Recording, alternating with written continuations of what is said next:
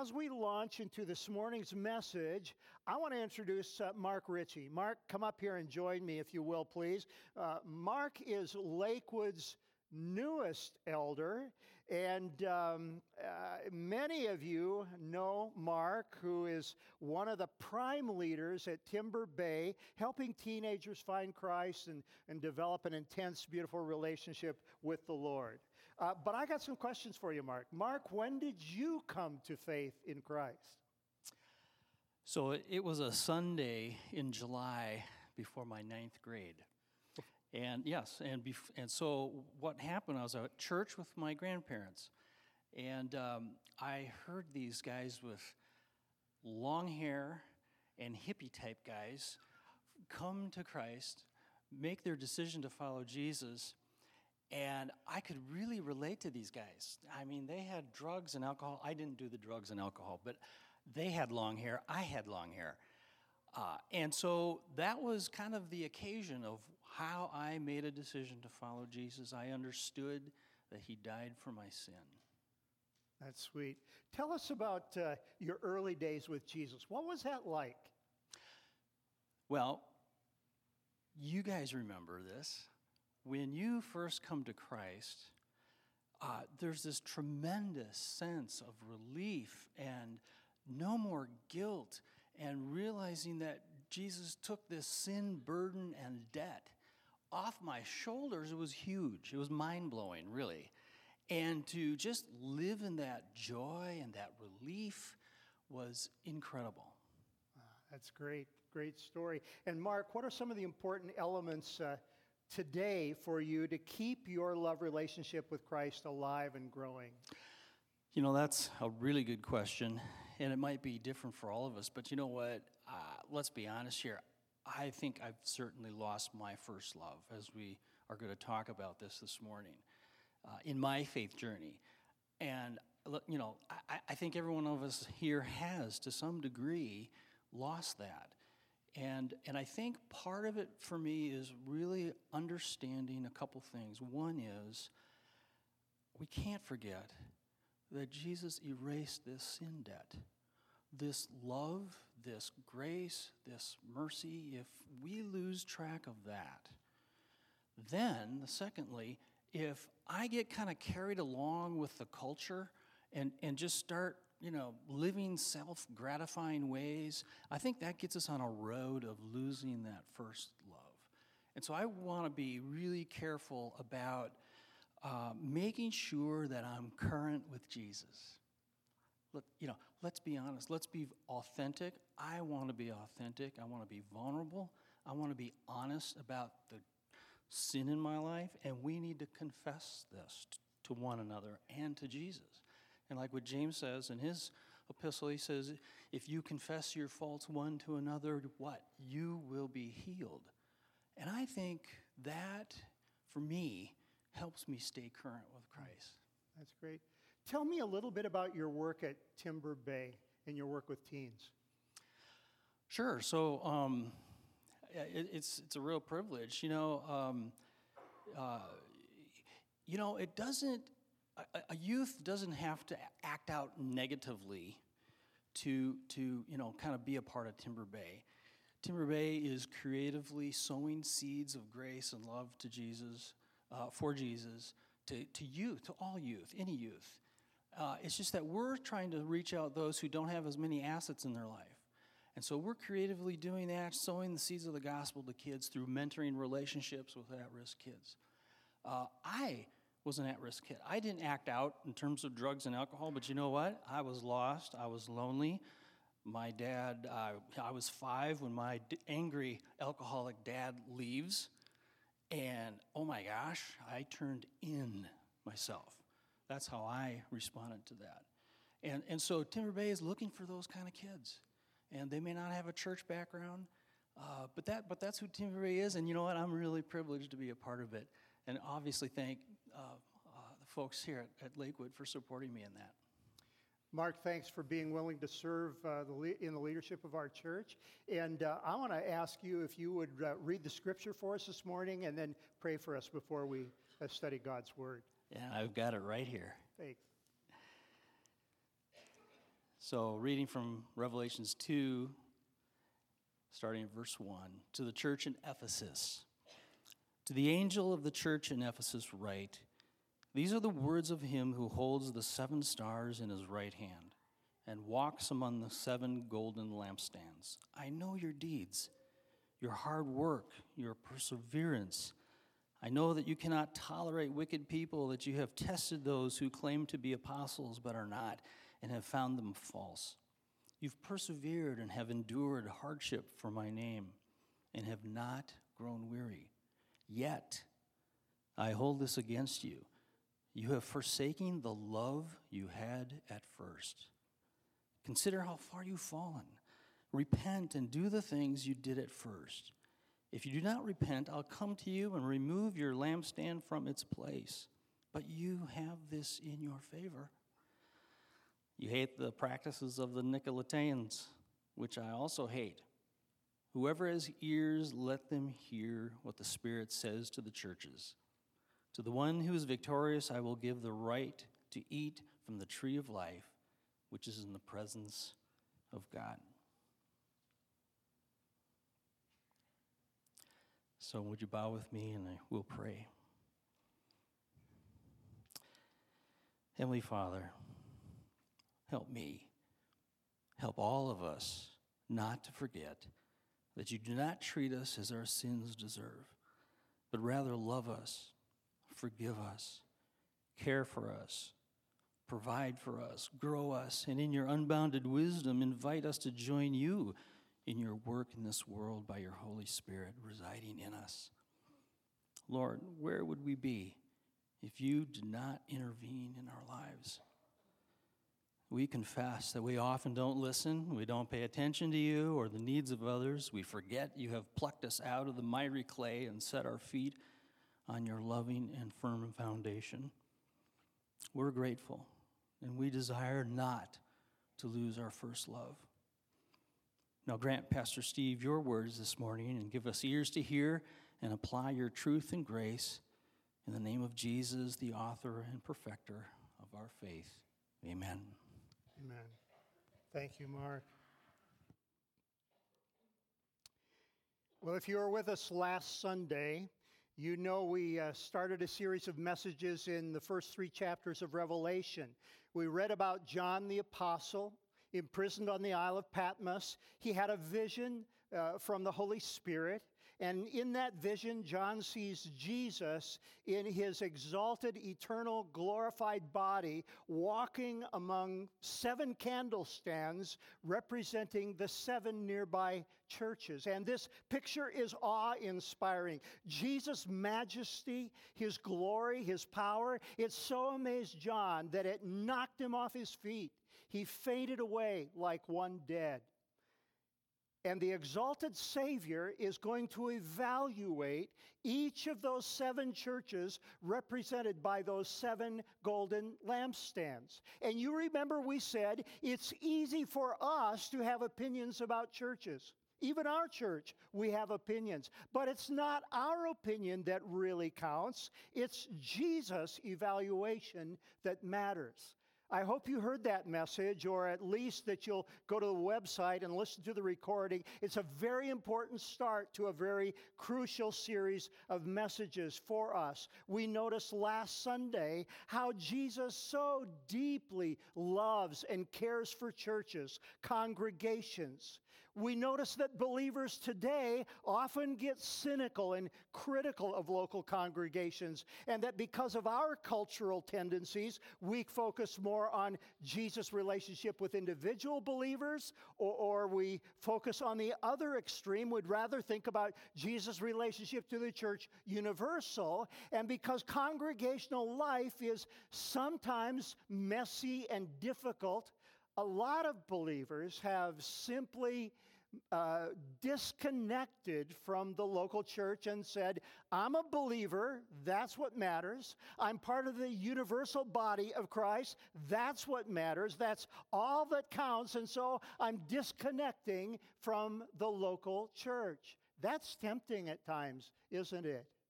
Local churches are sometimes messy and difficult, but let me tell you something. When you deal with the relational commands for believers in the Scripture, the one another's, serve one another, love one another, forgive one another, be kind to one another, comfort one another, stimulate one another. There are about 60 of those in Scripture. But let me tell you, you can only live those out in a local congregation and in a church fellowship.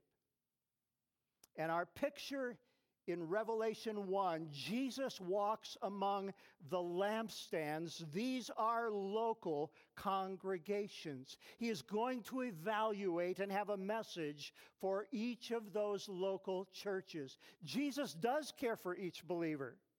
And Christians together, regardless of time and space and denomination, do make up this universal sense of the church as the body of Christ. But notice here, Jesus is not focused on individuals, and he's not focused on the universal. He's focused on congregations. And listen, there is a sense in which we at Lakewood stand before the Lord as a community of believers to receive his evaluation. There is this important sense of us, a set of characteristics of us together, and the Lord evaluates us. Sometimes I hear at Lakewood, if we have a problem, oh, that's them, not me. I'm okay, it's them over there. And Jesus would say to us, you're too narrow, taking responsibility only for me. You are part of an us.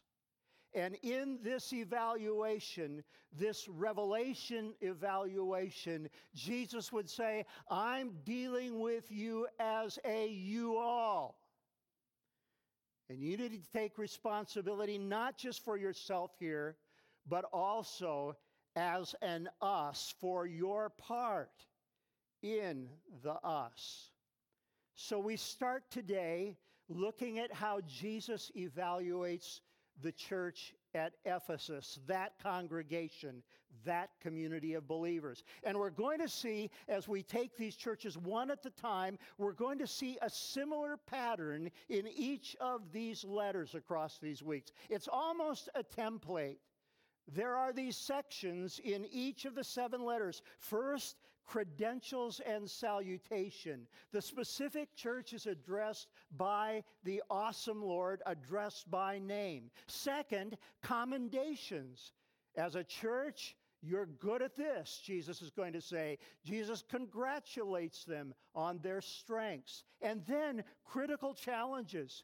Here's the struggle you face, or the struggle that's just around the corner in your future. Then there's a section that we will call constructive criticism. Here's what you need to do. And then finally, to each, a conditional promise. Here's the blessing if you will hear me and follow me. And here's what will happen if you refuse to do what I ask. Now, here's what I want to say to you. Jesus so loves his churches. There are some hard words in these letters. There are times, aren't there, when facing the truth is a painful exercise. But Jesus has no interest to put them down. He has no desire to cast them aside. He loves these churches so much that he can't avoid saying the hard things and calling them away from the things that are damaging and evil in their fellowship, calling each church to come back under his blessing. And here let me say again, Lakewood, Jesus deeply loves Lakewood Evangelical Free Church. If he has words of correction for us, it's not because he's abusive. It's not because he's cruel. It's not because he has given up on us. If the Lord has hard words to say to us, it's not because he's putting us down. It's because he wants to lift us up. So listen carefully for the voice of the Spirit as the Lord speaks to the churches. So the text Mark read for us, this first message, is the word of the exalted Savior to his church in Ephesus. And of all the churches that we're going to read about in Revelation 2 and 3, we know most about this church in Ephesus. It's the city where the Apostle Paul planted the church in Acts 19. It was the capital city of the region and also the center of the pagan worship of Diana, also called Artemis. Do you remember this story in Acts 19? She's the moon goddess. They believed that she protected hunters and that she protected pregnant women and looked after women in childbirth. They worshiped this false goddess. And the temple to Diana in Ephesus was so grand that it was one of the 7 wonders of the ancient world. The Ephesus church began in an evangelistic crusade when Apollos, a powerful preacher, began to preach the gospel. Apollos was a powerful preacher, and he knew Jesus and loved Jesus. He was missing an important couple pieces of doctrine, and he got help on that as he was instructed by a husband and wife team, Priscilla and Aquila. You remember them from Scripture. But Apollos' preaching was powerful, with a number of people coming to faith in Jesus Christ. So that when Paul arrived a few months later in Ephesus, he found there a number of believers. And as was Paul's pattern, he went to preach in the synagogue to tell the Jews there about believers. And many Jews became believers in Christ. And when that caused a struggle in the synagogue, they decided they would rent a hall because their group was growing dramatically, such a large growing church across a very short period of time. And when they came away from the synagogue, many of the temple officials, many of the priests in the worship of Diana, many of the idol statue manufacturers became believers. So many that it threatened the business structure and the tourism of Ephesus. It affected the business of the temple of Diana, and it caused an actual riot in the streets. But you've got to know that this church has this powerful beginning and explosive growth.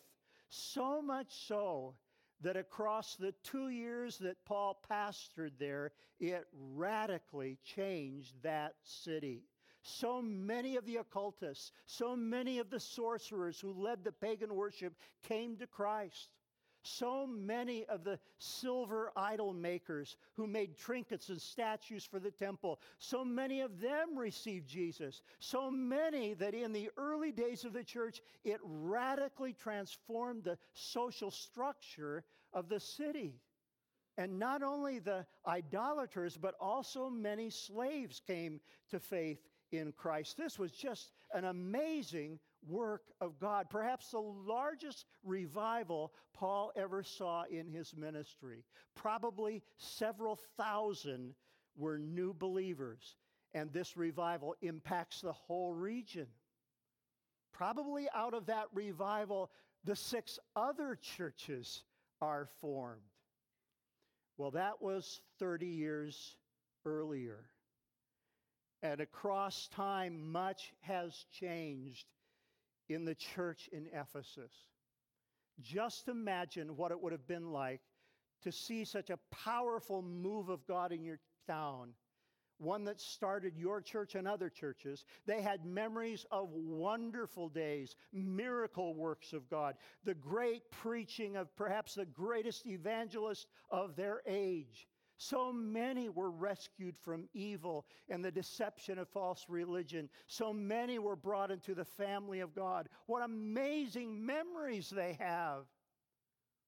But that was years ago, when there was joy and excitement and fresh love for the Lord that was palpable in their midst. What's going on now? And what does Jesus have to say to the church now? Well, let's walk step by step through this text. First, the salutation. John, write this to the angelos, the messengers of the church there in Ephesus. Now remember, John has been recent pastor of this church here in Ephesus. But these are, the text says, the words of him who holds the 7 stars in his right hand and who walks among the golden lampstands. Who's that? Well, we saw him last week in chapter 1.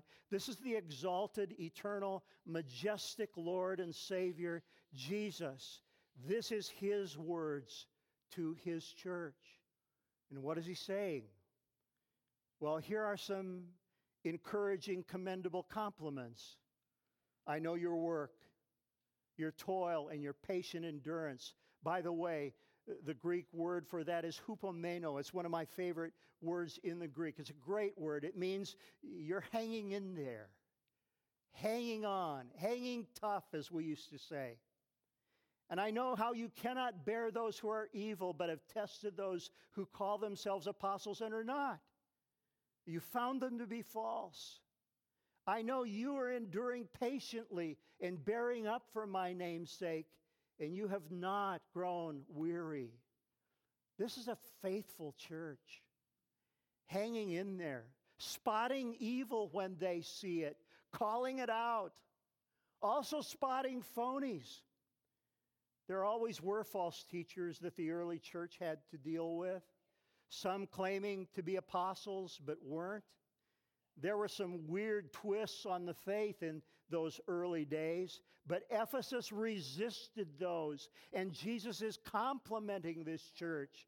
You're working for me with patience and hanging in there through tough times, and you don't grow weary, and you know the truth, and you stand for truth. This letter now is a little unique from the other letters in that it doesn't contain that same section of critical challenges that we'll see in the rest of the letters, but it does move right on to constructive criticisms.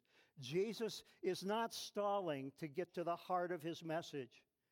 And we're going to notice in every one of these letters there's an exhortation, a rebuke of sorts. I have this against you, Jesus says.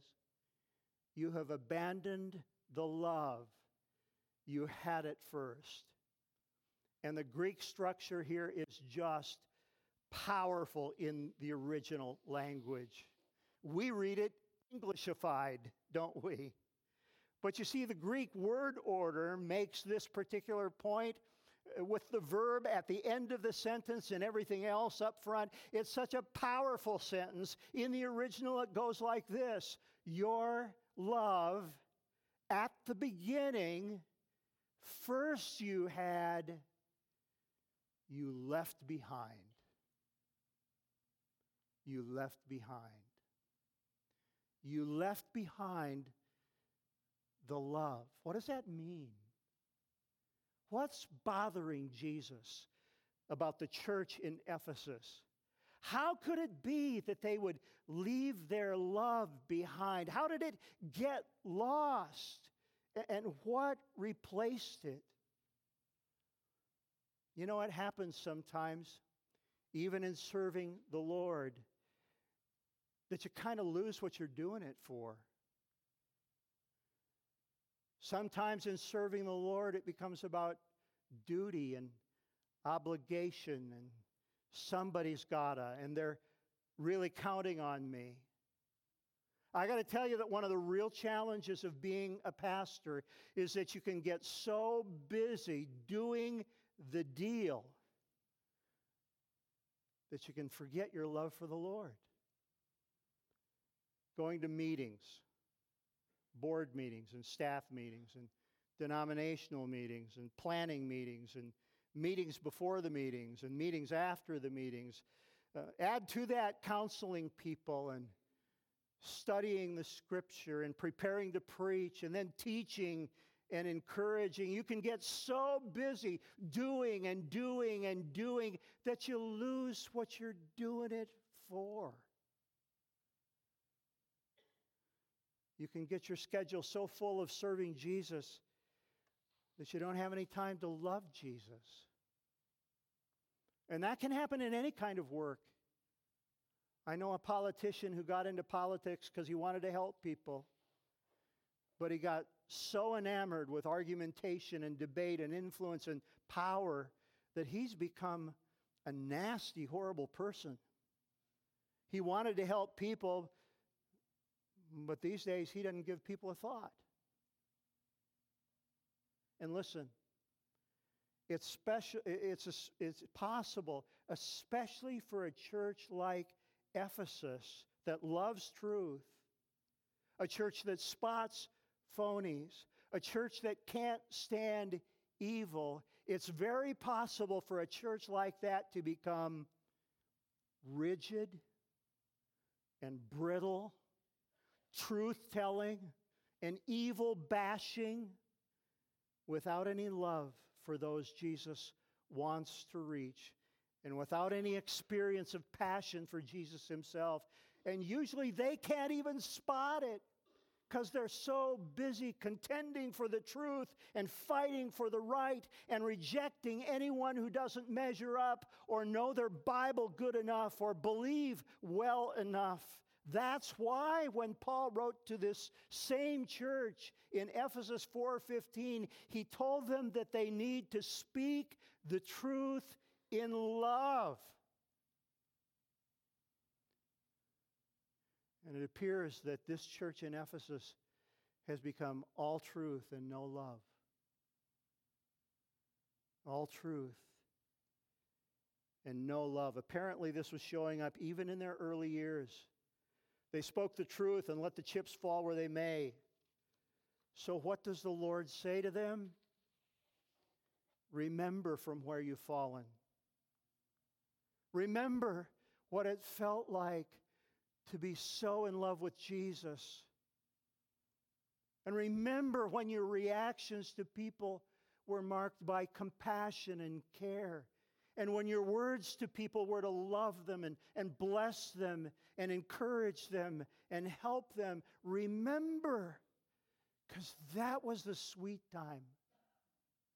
Remember and look at the next word. Look at the next word, repent. Repent is the word metanoia. It means turn around. Turn around. It's not too late. You can turn back into the blessing of God. But turn around.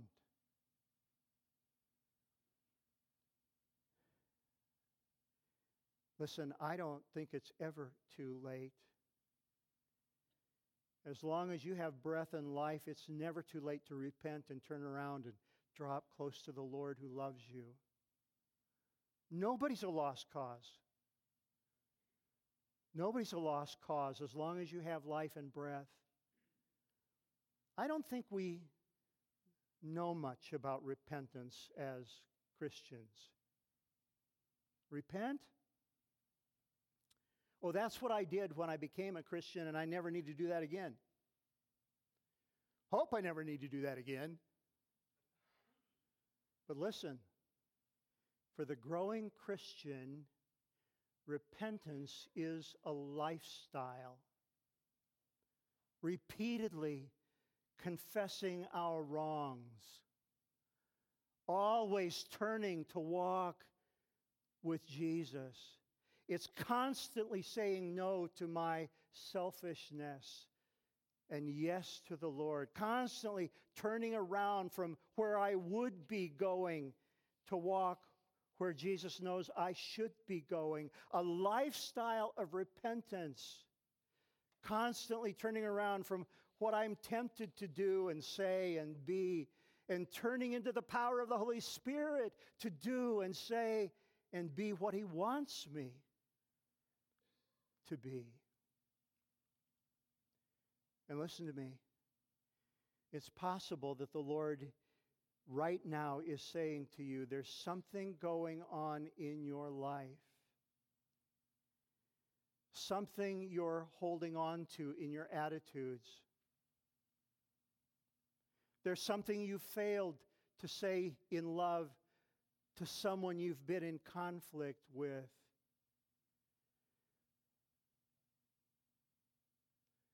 Correct that relationship. Last Sunday we had communion, and we planned and took some extra time for self-evaluation. I've had several of you come and thank me for planning it that way and say, wow, the Lord put His finger on some stuff in my life. Have you done this week what the Lord has asked you to do?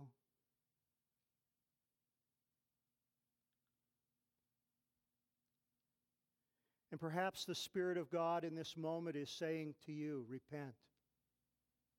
Turn around. Admit the wrong attitude. Admit that thing you're doing. Admit the mistake you've been making. Admit it. Decide to turn around to what God wants and ask Him to help you. He'd love to help you. He'd love to lead you. He'd love to restore you. Friends, I'm learning that I have to make repentance a part of my everyday thinking. And you should too. Because you and I have a long way to go to become all that Jesus is calling us to become. So, church in Ephesus, remember and repent and return. Repent and love me like you did at first. Repent and start loving one another like you did in the golden days. Turn that around. If not, and here's the warning in this crucial counsel, if you won't repent, I'll come and remove your lampstand. I'm not going to forever let you claim to be a church when you don't act like a church. You don't have forever to claim to be the family of God and treat each other no better than the world treats people. I can come and remove your lampstand and stop using you as a light. Your church will be no more. I want you to repent. I love you and I want the best for you. I want those sweet days back when you felt God loving you just for the honor of being together with each other. And when love flowed in your fellowship, and when love flowed from the heart of God into you and back to Him and through you to each other and through you to the lost world. I want that again for you.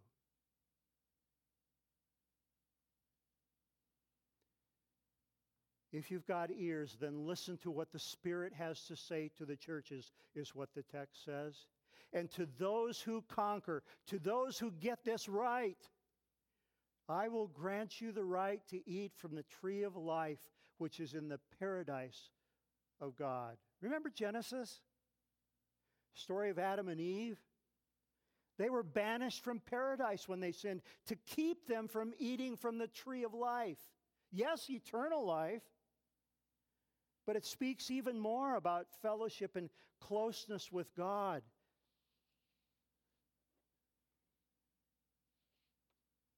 And those who remember and repent and return, I'll welcome you back into this dynamic, eternal, joyful, loving fellowship with the Father. What had happened at Ephesus? Maybe you know that this is a common struggle for churches that move into the second and third generation of believers. The church was launched with passion 40 years ago, but now it's the children and the grandchildren of those who had such passion for the Lord, those who had such excitement and joy watching God work. Actually, those who study church growth and church dynamics tell us that this is really common. It's more than common, it's typical. That churches typically reach the peak of their growth from 35 to 40 years after they are born. It's nearly a predictable bell curve. The passion and enthusiasm for the Lord and His work peaks, and the typical church heads into a long decline.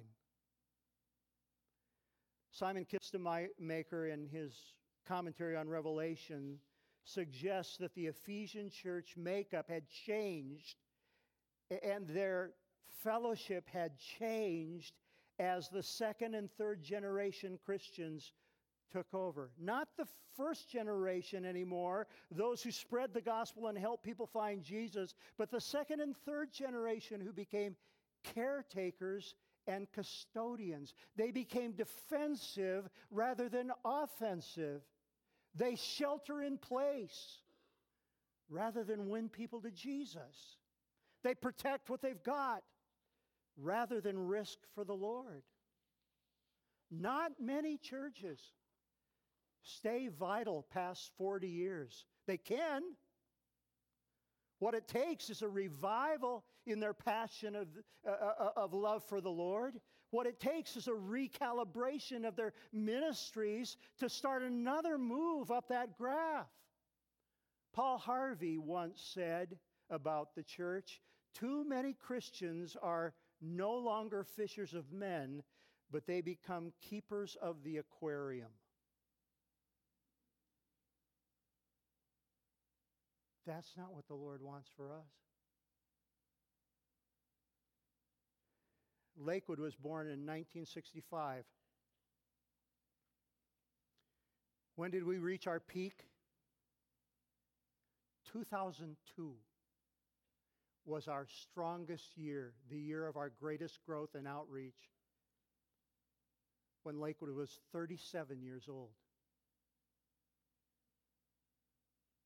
Could we remember and repent and return? Some of you remember the excitement and passion of those early days. What a joy it was to serve the Lord and love Him together. The intervening years have not been so fun.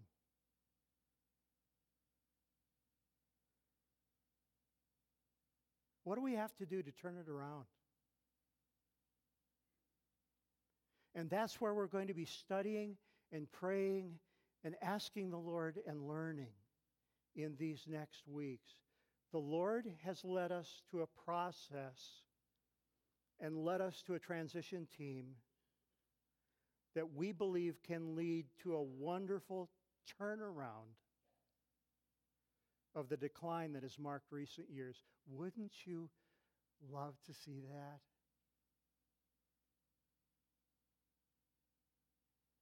I know Jesus would. Listen to me. There's nothing the Lord Jesus wants more than to see our ministry restored and revived and a new season of effectiveness for His glory.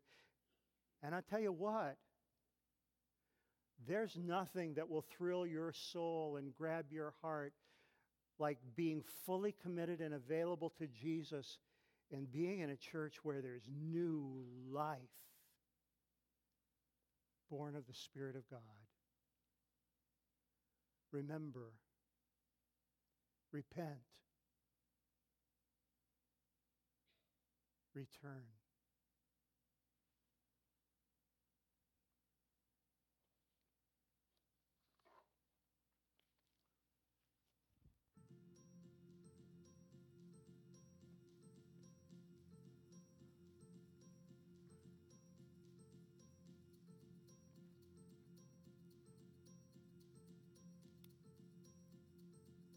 Well, basically, there was 3 families of us that moved to Brainerd, and it was the Christensens, Hansons, and the Gilbertsons. And we tried different churches, but nothing really seemed to fit us that well, being from Free Church background. And so we decided maybe we should have some Bible studies and meet together at home once a week and see what would develop out of that. Lincoln Evangelical Free Church and had loaned us their pastor, and he came over on the Wednesday Bible study nights, and we grew from there. We had went from just 6 of us to 8 to 10 to 15, 20, and we decided to look at maybe starting a church, maybe out in the Baxter area. There wasn't a single church out here. We just felt this is probably the area that God would lead us to begin a church, and from there it worked out quite well.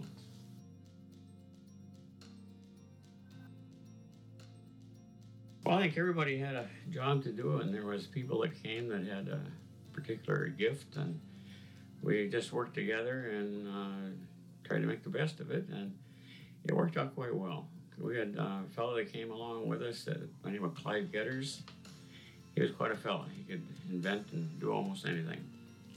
And he really got the ball rolling out here with his equipment, and got the trees pushed down and everything dug up, ready to build a building.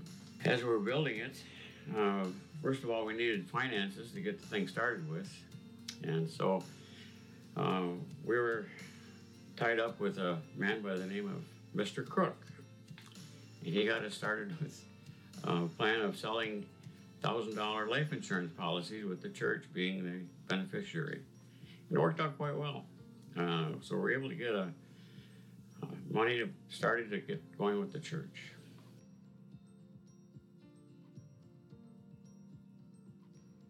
I think we'd like to see this area evangelized and brought to the Lord. There's a lot of room for churches out here. There's enough here already. But anyway, I think to see people come to know the Word and to know His will for our lives, and to see God at work. And we just praise Him for it. He's the one behind it all. Thank you. I ran across this text in Romans 15, and I'd read it before, but it had particular power this week. And now may the God of endurance and encouragement grant you to live in such harmony with one another, in accord with Christ Jesus, that together you may with one voice glorify the God and Father of our Lord Jesus Christ. May the God of hope fill you with all joy in peace in believing, so that by the power of the Holy Spirit you may abound in hope. God bless you. Have a wonderful Sunday.